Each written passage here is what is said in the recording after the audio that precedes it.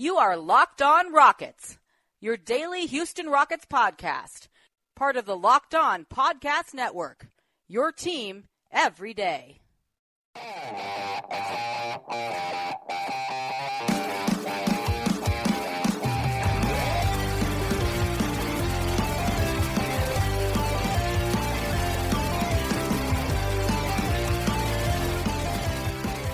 Happy Thursday, everybody. We're almost to the weekend, and more importantly, we're almost back to Houston Rockets basketball, which resumes Friday night at home, the finale of a 6-game stretch all against Eastern Conference opponents, with a matchup against the Philadelphia 76ers. With that, welcome in to another new episode this Thursday of Locked On Rockets, your home for daily podcast commentary on all things Houston Rockets basketball. As always, I'm your host, Ben Dubose, Rockets correspondent with Sports Talk 790, the team's official radio flagship in Houston. As we chat this Thursday afternoon, the Rockets are back at practice today after a well-deserved day off on Wednesday. That was coming off Tuesday's statement win at Toronto, which was Houston's 6th straight win, tying a season-long mark, and it currently puts them as the number 3 seed in the Western Conference based on the division tiebreaker with a record of 39-25. That's 14 games over 500. That statistic, of course, is also their high watermark for this season in terms of distance above 500. The last 2 wins of this current streak, of course, were on the road out east in Boston and Toronto, and that unfortunately means that not too many people from Houston, myself included, were actually with the team.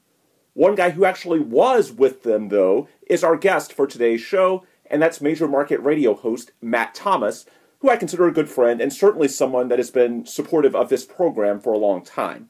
Matt, who you know on Twitter as @SportsMT, he's the PA voice for Rockets home games at Toyota Center. He'll be there Friday against the Sixers, and for the road games, he's the radio play-by-play voice for the Rockets radio network. So he's certainly got a very unique insight and perspective on the team, since not only does he watch them every game, oftentimes from his courtside seat when he's on PA duties, but he also travels with them and gets some pretty unique off-the-court access as well. Beyond that, I think he's also always got a good pulse on what matters to the Rockets fan base, since he hosts the Matt Thomas Show every weekday from noon to 3 on Sports Talk 790. Anyway, to get some of his insights on the road trip as a whole and look ahead to tomorrow night's game against the Sixers, let's get straight to the phone lines and get Matt Thomas connected right here at Locked On Rockets. Matt, how are you, my friend? Absolutely fantastic. It's nice to be home for a few days. How's 65-degree Houston compared to 10-degree Toronto? Seriously, I don't want anyone ever complaining about our weather ever. You never have to basically scoop up humidity and heat like we have in the summertime. As a former resident of Minneapolis, St. Paul, when I moved back to Houston in 2010, I would say I would never, ever complain about the weather here, and I remain true to this day. Toronto was frigid, and they were all apologizing, all the people there, like, we're sorry the weather's so cold. I'm like, A, we're used to it coming up here, and B, don't worry about it, it's still a great city. It also helps when you win the game. And for sure. I'm guessing that flight home was, while joyous, one of the more interesting things to me, Matt, you look at the Twitter reaction from the Rockets, and I know, like, actually on the plane flights, it's different, and that's one of the unique vantage points that you have since you work with the team. But Clint Capella on Twitter after the game had a take of third quarter equals garbage can emoji. We'll take the win, though. And that's one of the unique things, but I guess it's kind of cool about this Rockets team. Of course, they're satisfied with how they're playing. They've won 6 in a row. That's their longest streak of the year. The wins in Boston and Toronto were good. But at the same time, and correct me if I'm wrong, but it doesn't seem like they're particularly over the moon about it. They hold themselves to a high standard, and so it seems like even though I guess they're satisfied with how they're playing, it seems that there's still a vibe that they still need to get better. Is that accurate? I don't walk up to every player and ask them how good they feel after every victory. But right. I will say that there is a common theme of, these big leads we're giving up are not fun because you have to work very hard to get them back. I case in point in the Toronto game, clearly the Raptors did everything in their power. Really, Serge Ibaka did more than anything else to get back in the game. But you could just tell that the Raptors had ran out of gas, and that the Rockets had some kind of, quick intervention after the third quarter and said, look, we had our one bad quarter, we got to fix it. So if there's anything about as good as this run has been, Ben, it's obviously, there's no lead that's safe. We've seen the Celtics almost come back to the 26-point lead the Rockets had Sunday. We saw the Raptors come all the way back after they were so miserable in the first half of their game against the Rockets on Tuesday. So I think there's still a quest for a full four-quarter game. I just don't know in today's NBA if you'll ever get that.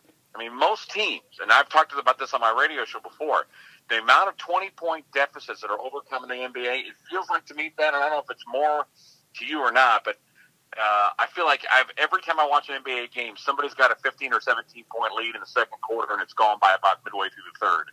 Yeah, and I think a lot of it has to do with the increased reliance on the three-point shot. That's especially relevant here in Houston, but really league-wide, a 20-point lead, just generally speaking, 20 points is not what it used to be, especially when you have more teams taking these threes, which in addition to more scoring, it also makes you more volatile because you're going to go through a 4-minute stretch where you're hot, you're going to go through a 4-minute stretch where you're really cold. And then in the Rockets' case, a team that, while we hope they're coming around defensively, for the year as a whole has been bottom 5, bottom 10, that's been their bugaboo. To me, it's less about focus, and it's more just, you take this many threes on offense, you're always going to be more volatile. The entire league has more volatility as a result. And then the defensive end of the floor, I guess that's the one angle that they're looking at what they can control, because as far as the offense, there's going to be variance, but I suppose the way they're looking at it, it's probably the healthy way, is that, if we can be a middle-of-the-pack defensive team instead of a bad one, then maybe we're not giving up as many buckets, like, say, easy ones, that 28-4 run last Wednesday in Charlotte. Is that a fair way to look at it? That is, and let's dumb it down a little bit, Ben. Charlotte's a playoff team or close to a playoff team. True. Boston and Toronto are legitimate Eastern Conference contenders. So these types of runs that we're seeing, and when the Rockets get up the 26-point at Oklahoma City, it's not like they're doing this to, say, Orlando. Well, actually, Orlando's a bad case because they're a decent basketball team. It's not like Detroit and Minnesota are making these massive runs. It's what the Rockets are doing against some of the upper echelon teams. So while it's a little alarming, I will say you do feel better about things because the Rockets came out in the fourth quarter, especially Gerald Green in that game on Tuesday, and really you could tell after a couple of made threes that he had made, the Nene getting in there, the fact that Jeremy Lin was god-awful as he's been for most of his career, except for that great run in New York, that there was a good confidence factor that's saying, you know what, we gave up the 20-point lead, we had a few back-and-forth baskets, but at the end of the day, we were a better basketball team, and these are two quality wins that I think the Rockets should not apologize for under any circumstance.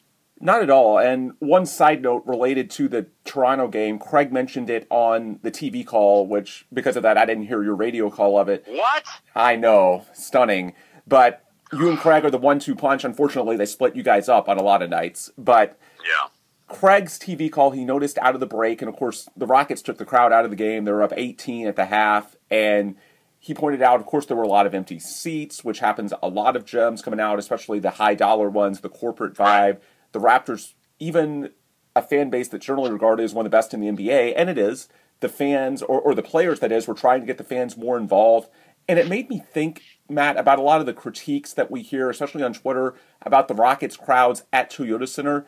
And what I always say is that 80% of the crowd at Toyota Center is excellent. Do they have issues filling some of those corporate seats for 48 minutes? Yes, and of course it helped the Rockets competitively if you could fill those like you do in the playoffs in the regular season. The reality is, though, these issues in Houston, it's not a competitive disadvantage. Other fan bases around the league, and you can correct me if I'm wrong since you travel to all these gyms, but this is a pretty widespread issue. Maybe not in Utah or Oklahoma City, some small markets, but by and large, major markets, the corporate high-dollar seats, and those stand out a little bit more on TV, especially at Toyota Center. Maybe it's the lighting, maybe it's the camera angles. I don't know, but seeing a great fan base in Toronto have some of those same issues that people complain about here in Houston, it was a big reminder to me that some of these narratives, they go too far. Of course, you'd like those seats to be filled. It's something the Rockets are always working on, but I wouldn't say the Rockets, the way some do, are at a competitive disadvantage because of the fan base. Is that a fair characterization? No, look, would the players like to have the building full at tip-off? Yeah, it's just not going to happen right now. Hopefully come playoff time, the weekend games, the Saturdays, the Sundays, it isn't as big of a deal. As far as halftime is concerned, and look, when I travel around the arena, and I would happen to be in Toronto on the court, so I know exactly what the courtside fans are going through. These tickets are so expensive, and they come with perks. Well, Ben, those perks are nice, and that's going to a suite area or a club area where there's food and drink at halftime. And for people to have some chicken fingers and cheese and queso dip or whatever, and again, it's a small little finger food type thing, but they're in no position to be in a hurry to do this. If it takes them 20 minutes to enjoy their gin and tonic at halftime, they're going to do it. So as much as people would say, well, where's everybody at? Well, it's not because they don't love the team. It's not because they don't love the seats. They're just taking advantage of one of the perks they have, and that's a nice little snack at halftime. So, again, you'd like for them to shut everything down and turn the lights off like it is an intermission when you go to a play or a musical. But when you're asking these people to pay crazy, ridiculous prices for the seats and the club access and the food and whatnot, the customers want to take advantage of it. There's no clock that says you have to be out there. So I'm glad somebody else pointed that out. I've never been overly offended by that. The biggest issue is for those teams is that those seats are sold. And when the day those seats aren't sold is when NBA teams should worry about who's not sitting down there, because at this point, that's the revenue they absolutely will take. And I guarantee if you took a poll of every NBA owner, they're going to say, hey, our fans on our lower level aren't there until midway through the first quarter, or they take extra time at halftime.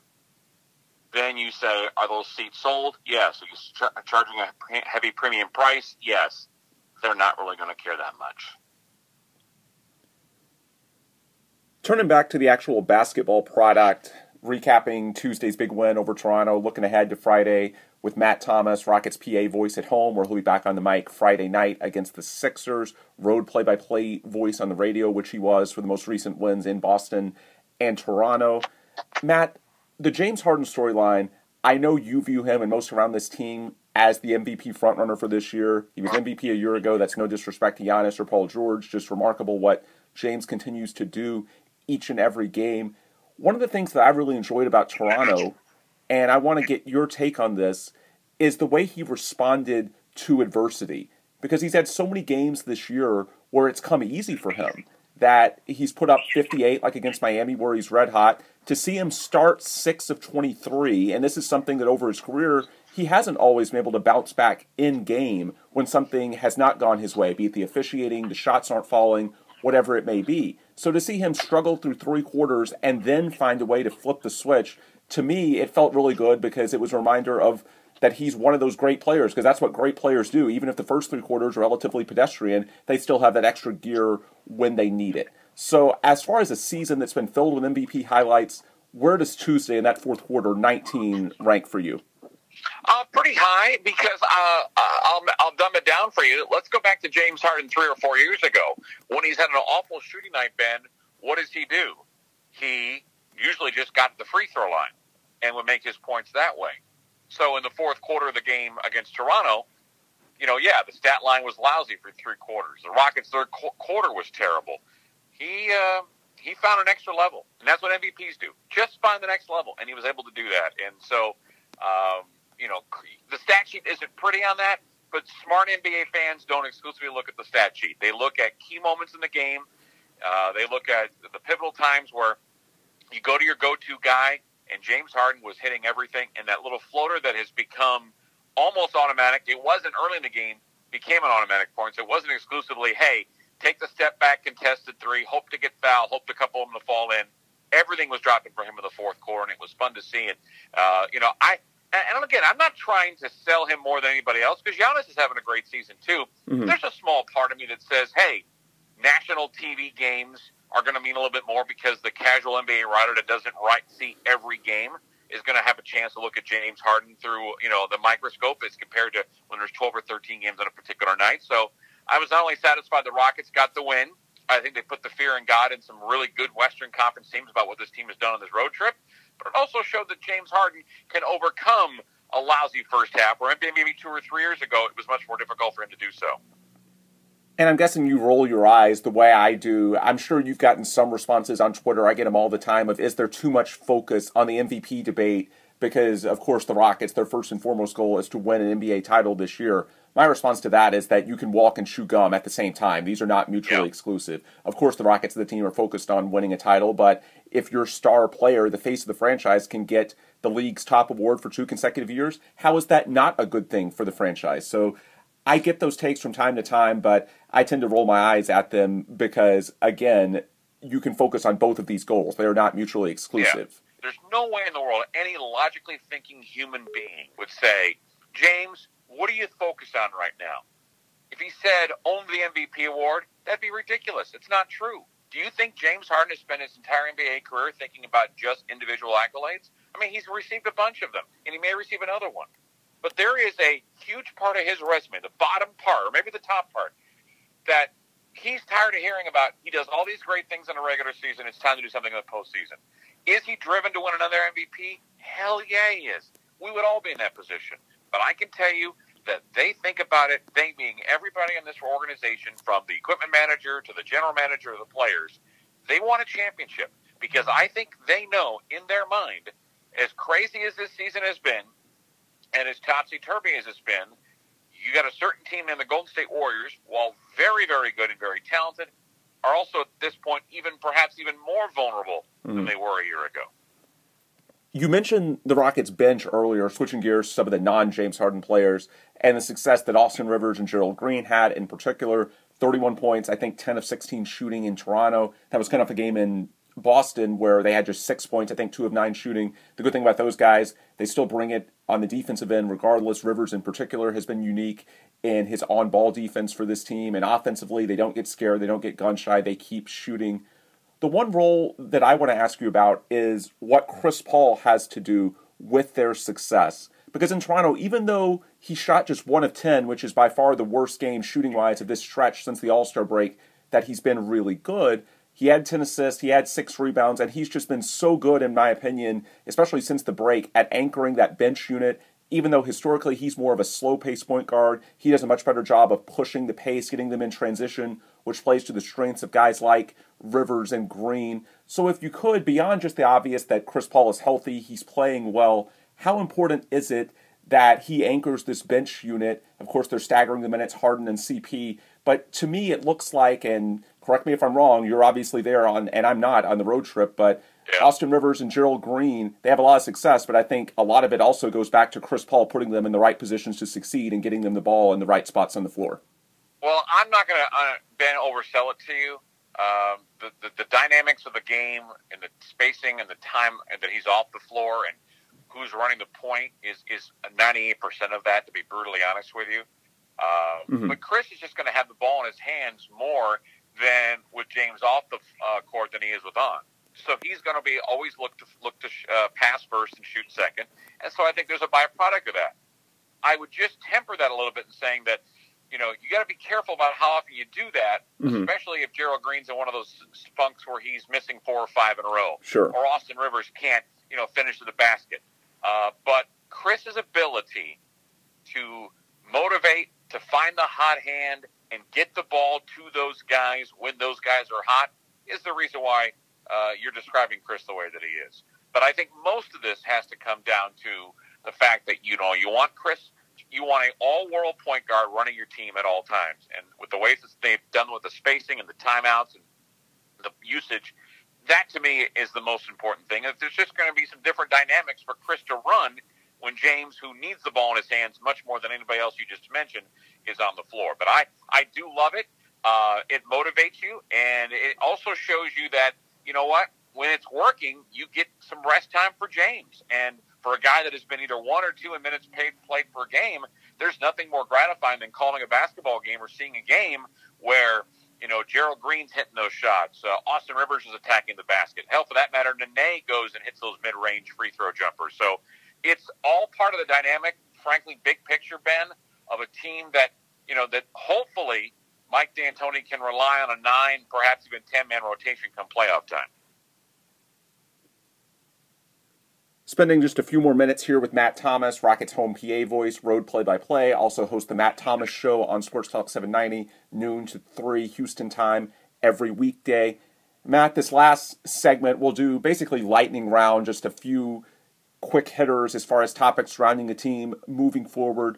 The first question I want to throw at you is regarding the playoff seeding. Right now, the Rockets are in a 3-way tie for the number 3 spot, really the 3, 4, and 5. Houston, OKC, Portland, all 39 and 25. Utah seems fairly well entrenched in that 6th spot right behind.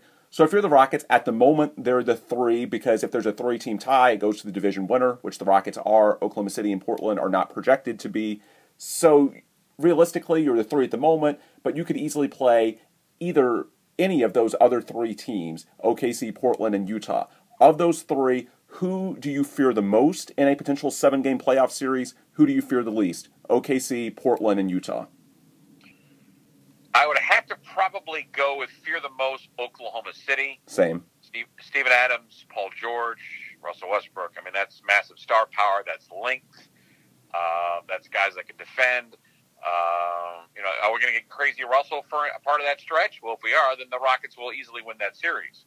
If it's regular Russell, who will shoot a lot of 3-ball shots and not make them, then I think the Rockets can win a 6 or 7 game series. But again, honestly, and maybe it's because the glasses I'm wearing have red tint to them. Of that 3 group there, I'm not overly concerned. I would say least concerned probably would be a Utah team. Portland has got the weight of the world on their shoulders right now because of how bad they were last year in the postseason, losing 4 straight to New Orleans in that series. I think they're going to be super jazzed, not to use a play on words, but to show the folks in the Pacific Northwest that they can advance beyond the first round. But yeah, of the 3, clearly to me, Oklahoma City would be the biggest challenge of that group.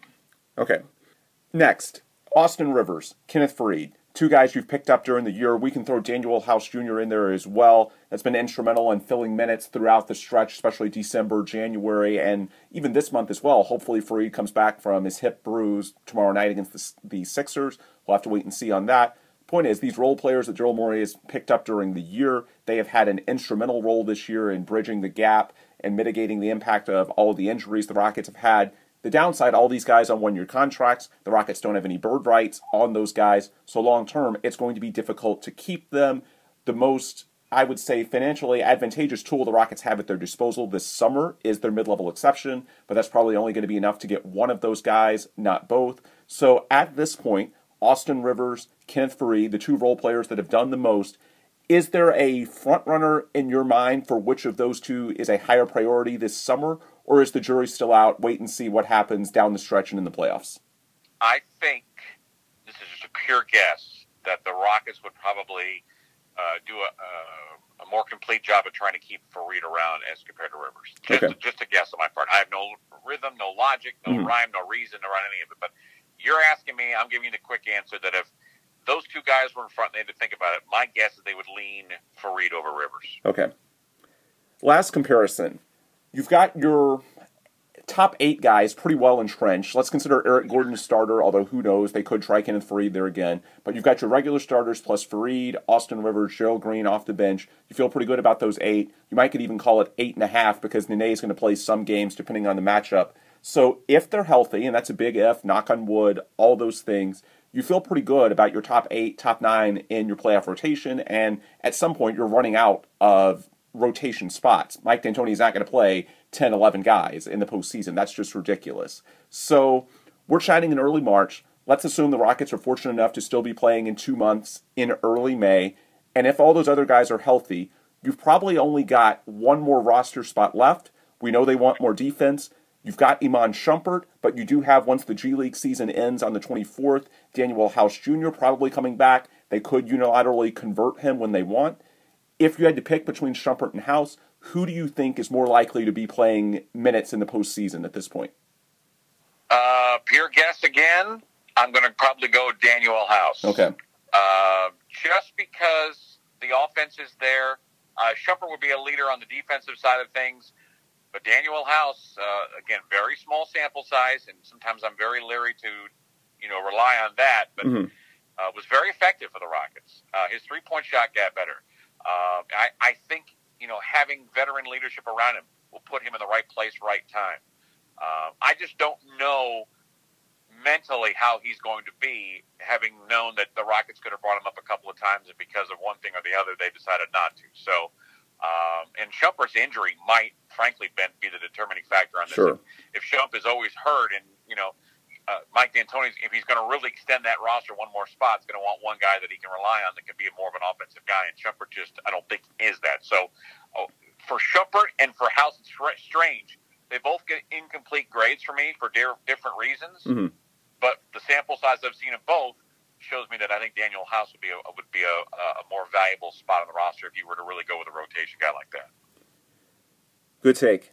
Folks, he's Matt Thomas. You can follow him on Twitter at SportsMT. You can hear him at home as the PA voice at Toyota Center, including Friday night tomorrow against the Sixers, on the road, the voice of the Rockets radio network, play-by-play, and of course every weekday on Sports Talk 790 from noon to 3 p.m. hosting the Matt Thomas Show. Matt, thanks so much for the time, buddy. My pleasure. Anytime, Ben. Sounds great. Good stuff there from Matt Thomas. For the record, I agree with him, I think, on 2 of the 3 in our lightning round. I do agree that Oklahoma City, as far as potential first-round opponents, you could get them in a 4-5 or 3-6. They're the most intimidating because of the star power. I think Utah is the least, simply because, for whatever reason, they do not match up well on the offensive end of the floor, for Utah, that is, with the Rockets. We've seen this even this year with the Rockets having a poor defense. They just don't really seem to have the playmakers to threaten the Rockets on that end. And to beat Houston, you have got to be able to score and hit them, attack the Rockets where they are weakest. I don't think that Utah can do that. Portland, with Lillard, with McCollum, with their ability to attack switches, they're a bit more daunting. I also agree with Matt on, at this point, House being a front runner over Shumpert. I think in a perfect world, Shumpert would earn that spot, but between the continued injuries, the three-point shot that's been struggling, I don't think it's a given. But Shumpert has got to show something, and ideally he's got to show it over the next 3 weeks before we know by March 24th the Rockets will have House back up. They can convert at any time. I'm sure there are negotiations ongoing, but at the end of the G League season, once March 24th gets here, there's no reason not to have him up. So these next 2 to 3 weeks are big for Shumpert, and step one, he's got to get on the floor. If they can't trust him for that, that's a problem. The knee situation is chronic, so I'm a little worried about that. And then once he does play, he's got to get in rhythm. He hasn't had that much time with his new team. He's shooting just mid-20s% from 3 since getting to Houston. That's a small sample size, but I just think we've had a longer track record of success with House this season, so I lean to House on that one, but Shumpert will have an opportunity in the next 2 to 3 weeks to potentially change some minds. Last one, I will disagree with Matt a little bit. I personally think that Rivers is a slight priority over Faried. I just think that it's in large part due to their ages. I think if they were about the same age, you might lean in favor of Faried, but with Kenneth about to turn 30, Rivers still 26, and also the uniqueness of his on-ball defense. I think Faried is a heck of a find in season. Big picture, though, I do think there are other guys that can give you at least some of the dynamics that he do as that hustle, that big athletic four. So my guess is that Rivers, especially with Chris Paul starting to age, that role off the bench as a backup you can trust and help, especially defensively, fill sort of like a Swiss Army knife, give the Rockets so many different needs. My guess is that Rivers is a slightly higher priority than Faried, but I don't think it's commanding by any stretch. So even though I disagree with Matt, I understand where he's coming from, and it's perfectly valid if you feel that Faried might be a higher priority than Rivers. He's had some, I would say, higher highs than Austin has. I just think there's been a bit more steadiness from Rivers, and long-term with his age, I would lean to that. But if you want to argue the opposite, I can't really disagree with you at this point. And we do have a lot more data points, the remaining 18 games of the regular season, and then, of course, what we hope is a very long postseason run to hopefully get a more complete picture of what these guys offer moving forward. Anyway, though, that's a long time down the road. In the near term, we do have basketball to get back to, including Friday night's homestand, or the home finale, I should say, of the 6-game Eastern Conference swing against the Sixers. It feels like a homestand, but not quite, because I do have to go to Dallas on Sunday night. So it is a road game, but they stay in state, a very quick 30-minute plane flight. And then after Monday's game, they have a 4 or 5-game homestand coming up, beginning Monday against the Charlotte Hornets and Wednesday against the Golden State Warriors. So lots of games to look forward to, lots of daily game analysis to get to on this show in the days ahead. So until then, this is where we'll break it. And of course, we'll be back this weekend recapping whatever happens Friday night between the Rockets and the Philadelphia 76ers. If you want more content before our next show, as always, the best place to get it is on Twitter. I'm on there at Ben Dubose. Matt Thomas, our guest on today's show, is on there at SportsMT. And you can also follow the show, Locked On Rockets, simply at Locked On Rockets. Beyond that, Facebook at facebook.com/LockedOnRockets, website LockedOnRockets.com, email address LockedOnRockets@gmail.com. All those are ways you can access our prior content, or you can ask me questions about the team, make suggestions for the show, advertising inquiries, anything we can do to make this a better podcast for you, the diehard Rockets fan community, or even you, the human being. Don't hesitate to reach out and let me know. even if you can't advertise yourself, which we do have some great introductory specials, don't hesitate to reach out. You can still help out this show financially by subscribing and leaving 5-star reviews. That way you get the benefit for free of shows delivered straight to your inbox, even before I can post them on Twitter. And I get the benefit with your subscription and hopefully your 5-star review of having this show look attractive to other potential advertisers so that we can keep the business model rolling here at Locked On Rockets as the most regular podcast covering Houston Rockets basketball. And of course, you can download, subscribe, all those things at nearly any podcast listening home of choice: iTunes, Stitcher, Google Play, Spotify. Wherever you listen to your podcast or music, the odds are we're on there because at the Locked On Podcast Network, we have a great distribution. Shows across the NBA, NFL. We're relaunching the MLB Network later this month. Lots of good things going on with the network as a whole. You can also, I should have mentioned with our Twitter handles earlier, on Twitter and Instagram, Locked On NBA Net. That's a great curated feed of our NBA experts across the network. But if you want to help me out, then yeah, go to your podcast home of choice, subscribe, 5-star reviews. You can find us because of the strength of the network, and then if you subscribe and leave those positive reviews, that's how we can keep the business model rolling as the only daily podcast covering Houston Rockets basketball. So with those plugs out of the way, this is where we will end it on this Thursday. As always, thanks to you for listening. Thanks to Matt Thomas for joining us, and please come back soon for more episodes right here at Locked On Rockets, your home for daily coverage of Houston Rockets basketball.